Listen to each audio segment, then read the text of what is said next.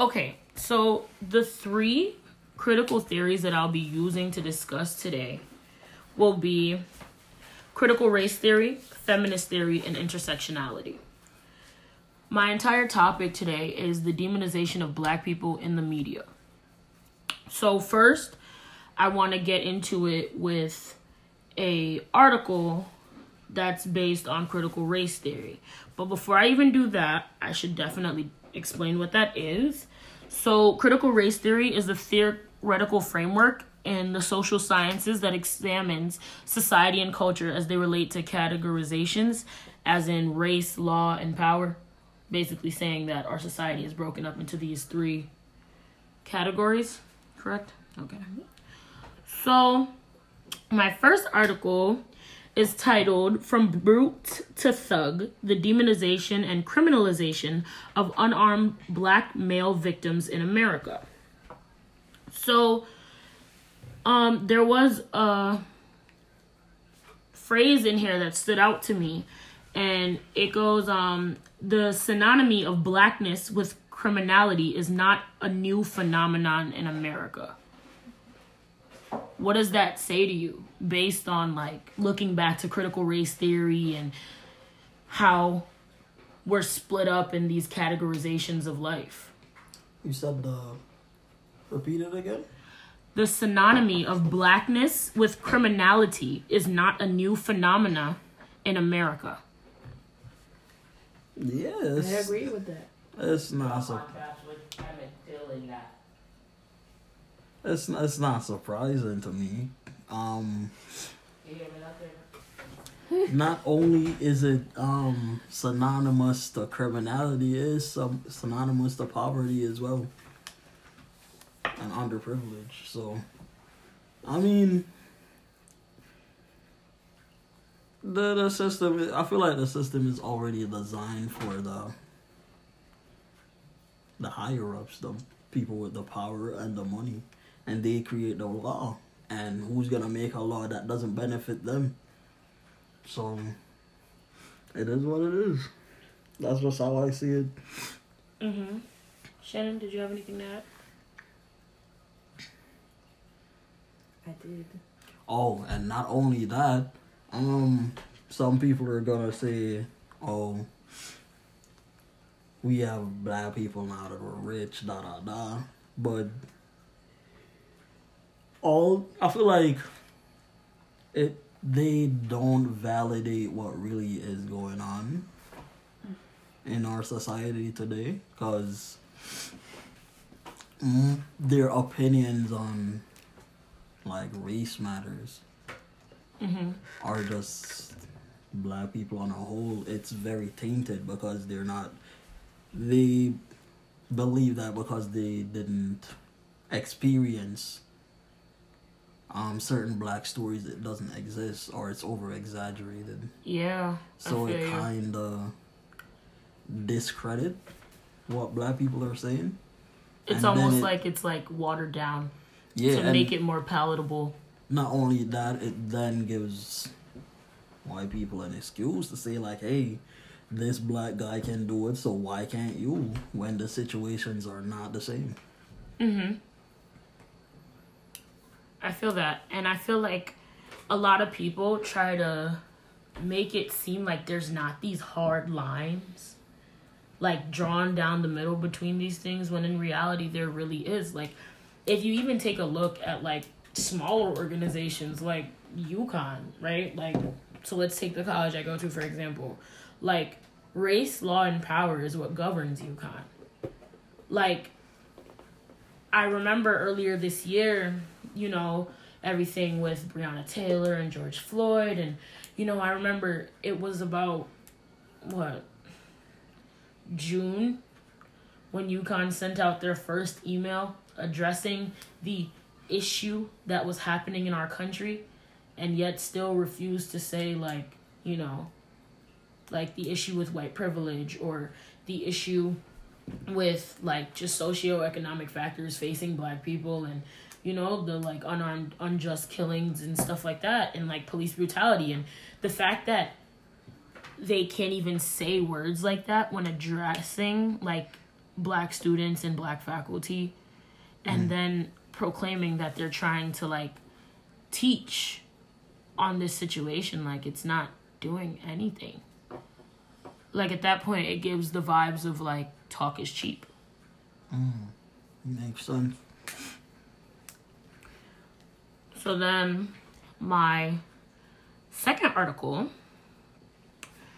is another academic journal based in the departments of cultural studies and critical methodologies.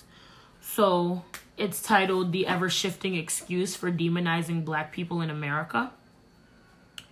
So basically, there's this line in here that says, this article examines the entrenched racism in a country that started with the Declaration of Independence written by slave owners, and how so many white people of all ages, religions, classes, and regions can claim not being prejudiced against African Americans while, under the same breath, justifying the police killing of unarmed African American men. They then go on to say it criticizes the colorblind movement and proposes ways to move toward more powerful narratives of solidarity and redemption for the historical violence against black people in America. Yeah, I'm not gonna lie, most of that. So no problem. Basically saying, like, how are we gonna say that we're moving forward and we're creating a new stance and we're trying to change things in America when yet still we're using something like racism is so like entrenched in our country that it starts as something simple as the Declaration of Independence, which was written by a whole bunch of slave owners and white people of all shape and size. And now we're still supposed to like follow these, even though when it was written, it had no prosperous effects for us. Like I said before, the system wasn't really made for black people. None of that was written with black people in mind or considering black people to be human. What they say, 1/3? So that goes to show, like, I feel like racism is just remixed and repackaged for each generation.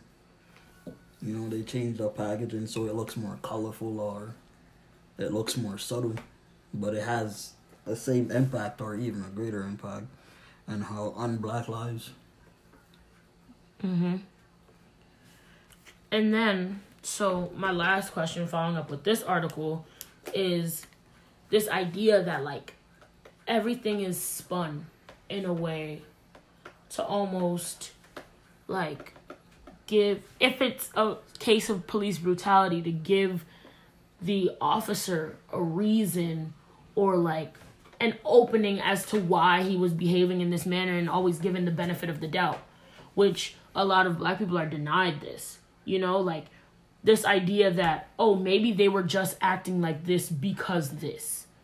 There's always this stigma behind black people and how like automatically the worst assumptions are made, and automatically there's these stereotypes thrown out there and they're just forced into everyone's heads, and it's like this is the most common situation. Yeah, because the media often depicts black people as overly aggressive. So when media outlets say, oh, the person was being unruly or he wasn't following instructions, they gobble that up like it's gospel without really doing any type of research. And I feel like the benefit of the doubt is very much a part of white privilege, because that's not something that black people are afforded. Indeed.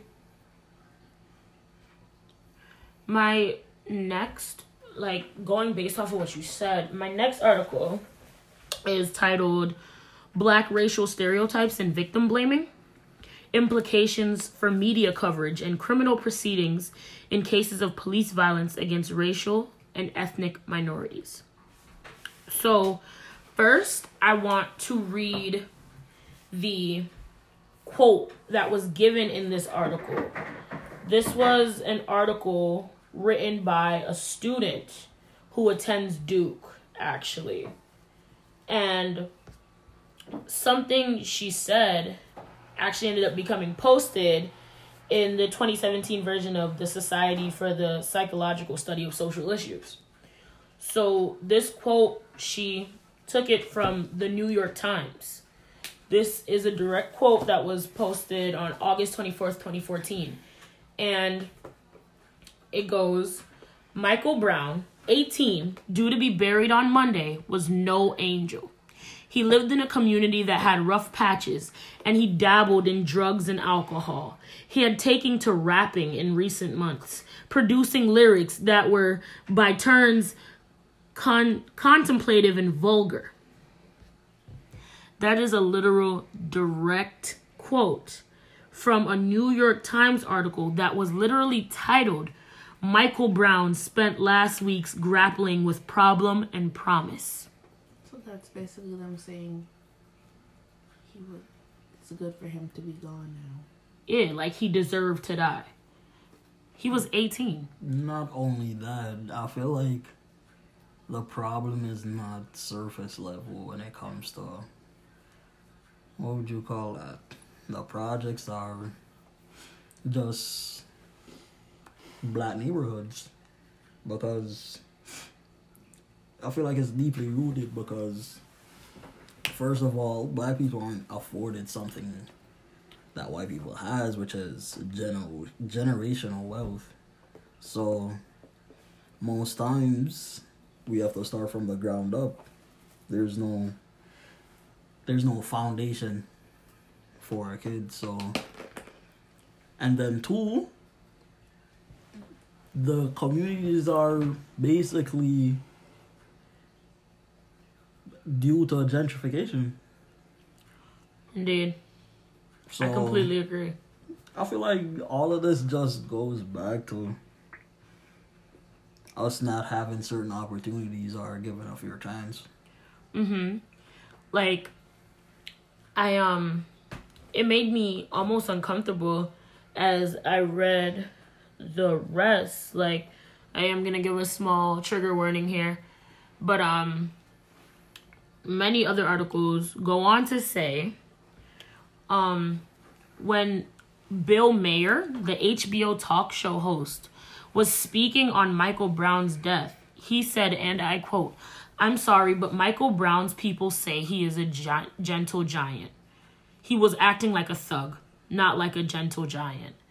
And it's even weirder that he uses the word people. Like, I don't know. It creates this, like, in itself, it creates this line. If you see what I'm talking about, like, the word family could have just as easily been used, or children, or, do you get what I'm saying? To almost, like, create the human side. But this, his people say, it almost reduces him back from human status. Like I said, we don't get the benefit of the doubt. So, you know what they say, innocent until proven guilty. That doesn't apply to black people. It's the other way around. So, and my last example was Eric Garner. When he was described in the New York Post, he was described as a career petty criminal who has experienced dozens of arrests but had learned nothing from them. arrested for what? Then proceeded to say he was a victim of himself. Just that simple. What was he arrested for? These are the vague accusations that the media outlets always make. Exactly. Because it could have been very simple things. Easily. If it was a white person, they would say, oh, he just minor offenses. Easily. Sorry to interrupt, but yeah. They like to gaslight certain stuff.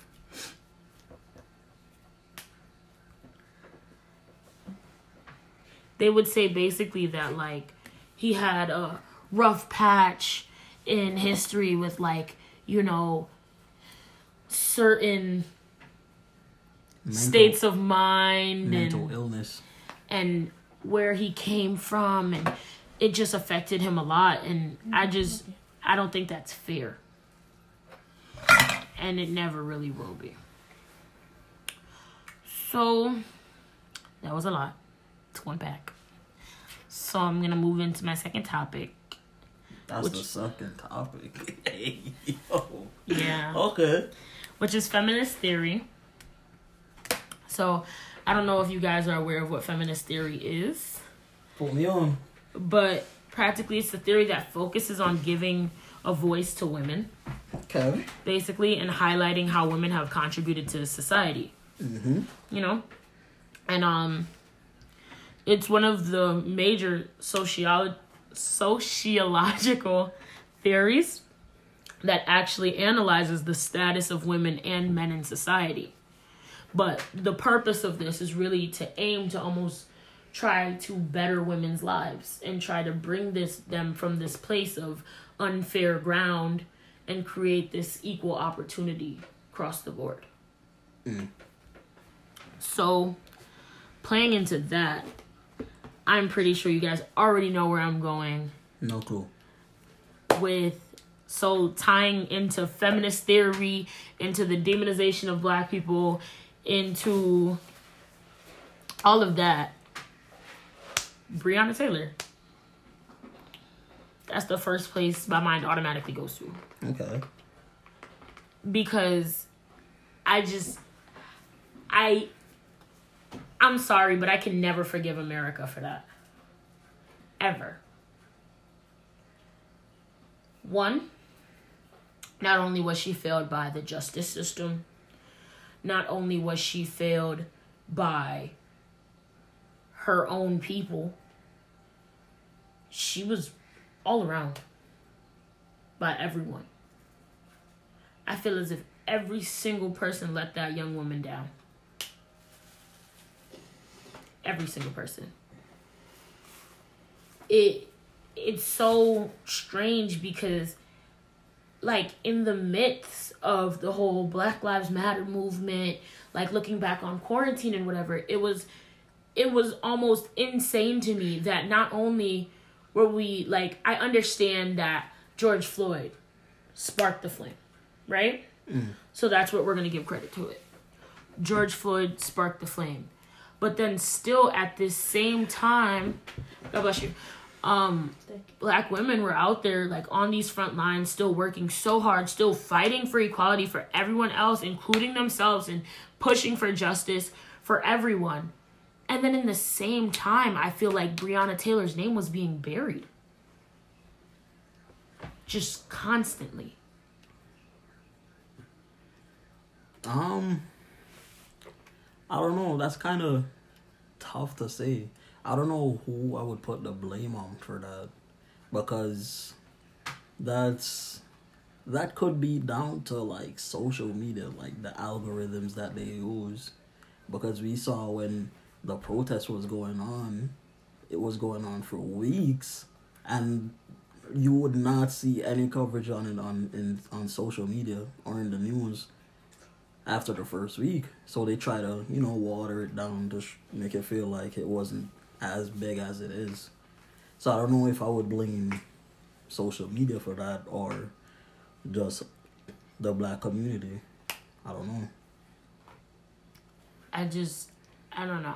I feel as if there was so many. I feel like just the fact in general that Say Her Name had to become its own trend shouldn't have been a thing. Because I feel like if we're all fighting together here, there's no reason why there should still be this different playing field, even in death. Like, that is so strange to me. The indictment for the George Floyd case was broadcasted on national television and had so many eyes. The entire case had so many eyes, and everyone was so focused, and the Ahmaud Arbery case had so much focus on it. And then it was like, and don't get me wrong, I'm not saying that no one was paying attention, because that would be irresponsible of me to say, because that's not correct. But I will say that it did not receive its due diligence at all. I understand what you're saying, but I don't know. I just don't know who I would put the blame on for that, because you could say it's society in a whole, because it's a, what would you say, a patriarchal society. So obviously, people are gonna put more attention on the male and the female. Is it right? No, it's not. But that's a society we live in today. Yeah, I don't know who I would put the blame on for that, so I don't know. So then, piggybacking on Brianna and feminist theory, I just really want to take a minute to get down to, like, circling back in with, like, demonization and all these things. I want to take a minute to, like, really unpack the situation of, like, Black women in the trans community. Like, I will just say, and I think this is almost unfair to say, because I kind of want the floor on this one. Like, I will openly and honestly say that I feel like trans Black women are so demonized, it's almost ridiculous. And then they're put down to these low standards, and they're ridiculed and put in this box, and constantly, there's always these words that are associated with them, these stigmas like ghetto and just ratchet and all these just negative connotations that are constantly, like, put this umbrella over their head. And then this entire culture that they've created is so, when they're partaking in who they are and their own culture, they're just put down for it and always shown in this negative light. And then it's almost crazy because other people will take their entire culture, their entire creativity, who they are, and put it in a more palatable packaging, if that makes sense. Like, this more socially acceptable idea of who should be acting like this and who shouldn't be acting like this. And then as soon as it's put into that prettier packaging or more quote unquote society appropriate packaging, it's considered great and it's amazing and it's this moment and it's this movement and it's this time to be alive, when the creators of this entire culture and this entire lifestyle, basically, and who they are, gets all the crap, gets all the negatives just on a constant basis, and they don't even get a bit of the recognition that they deserve, ever. I feel you on that. It kind of reminds me of when people say everybody want to be a nigga, but nobody wants to be a nigga when it's time to be a nigga. So I fully understand where you're coming from and what you're saying with that.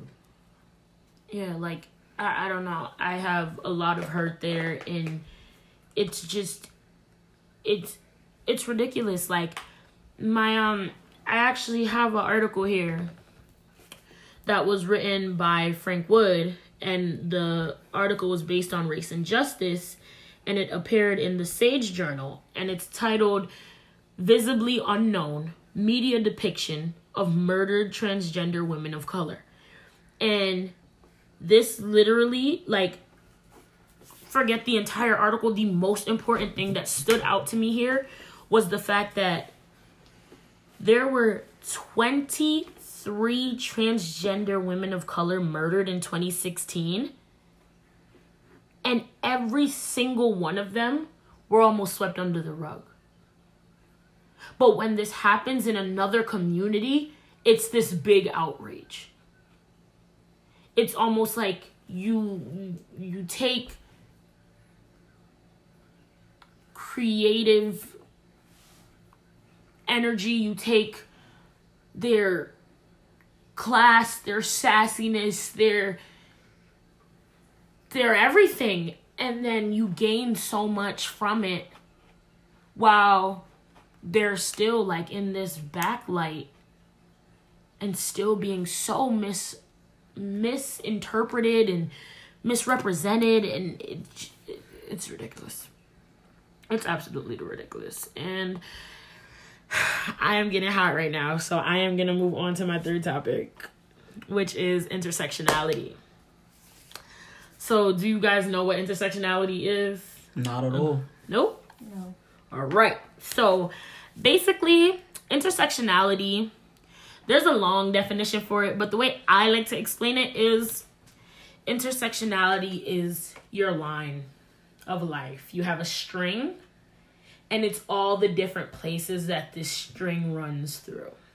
So basically, you know, all the aspects of your life, as in like gender, your sex, your race, your class, your sexuality, your religion, if you happen to have a disability, your physical appearance, your height, all these different things, that these lines that connect you to other people, like all these places in your life where life interconnects. Basically makes you who you are. Yes. Describes. Yes. The creativity of who you are as a person. So as I was thinking about intersectionality, it made me like think back to my first two topics, and like how like regardless, they all like run together. On a serious note, they do. And how I just feel like all the time in life, like these lines of intersectionality, regardless, they cross between Black people, they cross between white people, they cross between Hispanics. Like, obviously, there will be different, you know, lines for different people, but there's still lines in there that connect somewhere, somehow. Mm. You know, even if it's one side of the string, something connects you to someone else. Okay. And it's so crazy because, like, I found this article, and this one really popped out to me. It's titled, "The Violent State, Black Women's Invisible Struggle Against Police Violence." And as soon as I saw it, I was like, whoa, that's the one. Like, that's absolutely the one, because I started thinking, and I was like, wow, like, Black women are always seen in this light of, like, being man-like or aggressive or angry, which is this stigma that's, like, tattooed across our foreheads. Not only that, But when it they're also seen a light where 100% of the time they have to be this strong, you know? Mm-hmm. So a person that carries their family carries a whole lot of weight, and I feel like Black women are the only race of women who aren't allowed to be soft on days. You know, you have to. It's a heavy load to carry, to be strong all the time. I know that gets tiring. Going off of what Jamani said about Black women having to be strong all the time, and you saying that they're portrayed as, not portrayed, but what did you say? Like, seen in this light, like, As always have the stigma on them of aggressive or strong, or always have to be like this carrier. But what I was gonna say, but when it comes to other females of other nationalities and ethnicities, it's basically the complete opposite. Like, it's praised, like they Oh, that's a fact. That's a fact. That's a fact. These are, what would you call, traits that they, you know, that they look up to or they praise in other races. But when it comes to Black women, it's ratchet or ghetto or out of line. Completely agree. Like, trigger warning again. It's like a statement that like 1 in 4, it's a fact that 1 in 4 black girls will be sexually abused before the age of 18. Sorry. And oh, I'm sorry. And like in the US alone, 38% of black women experience sexual violence throughout their lifetime. Speaking on that. And that's just only who comes out and speak. Yeah. Who's to say that the number wouldn't rise to at least 40, 45 if every woman came out and speak. But,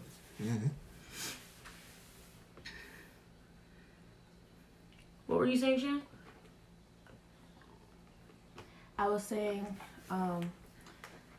the people who are what is the word? The people who do the things to these females. The abusers are most likely someone close to them, like a friend of a parent or a family member. That's just pretty sad. Yeah. I agree. And it's like, you know, like, I don't know. There's this idea then that's also placed on black women. And then mind you, like all this weight that they're already carrying, it's like there's this idea that's placed on them from birth, from like as they grow. It's always like, oh, you know, like grow up and protect black men, or, you know, like you like care about yourself, but not that much. You still need to be fighting for everyone else around you. You still need to be putting your all into everyone. And then when you're done and whatever you have left, then you can pour that into you, which is ridiculous. Which is absolutely ridiculous to me. Like the entire idea of it in general is just insane. Absolutely insane.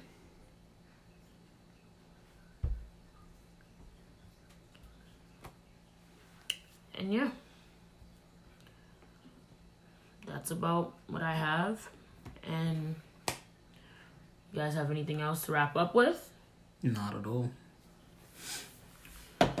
And before I close, I just wanted to bring up this, what would I call it? This story, I guess, that my mother had shared with me, who's actually a nurse. So she always, you know, used to say, like, there's certain things that people are put down for. And, you know, as I was growing up, I would never really understand it or get, like, what she was getting at.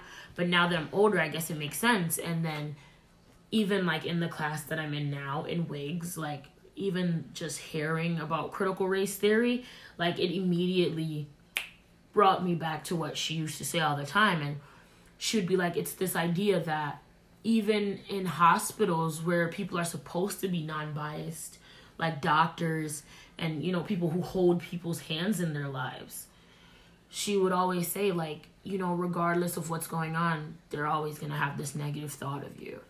And I always used to be like, that's insane. Like, why would a doctor think badly of me or, you know, not try to give his all to help me? And there's situations where, you know, like, doctors kind of don't give their all to their patients just due to the fact simply that they're black or they ended up being a gunshot victim.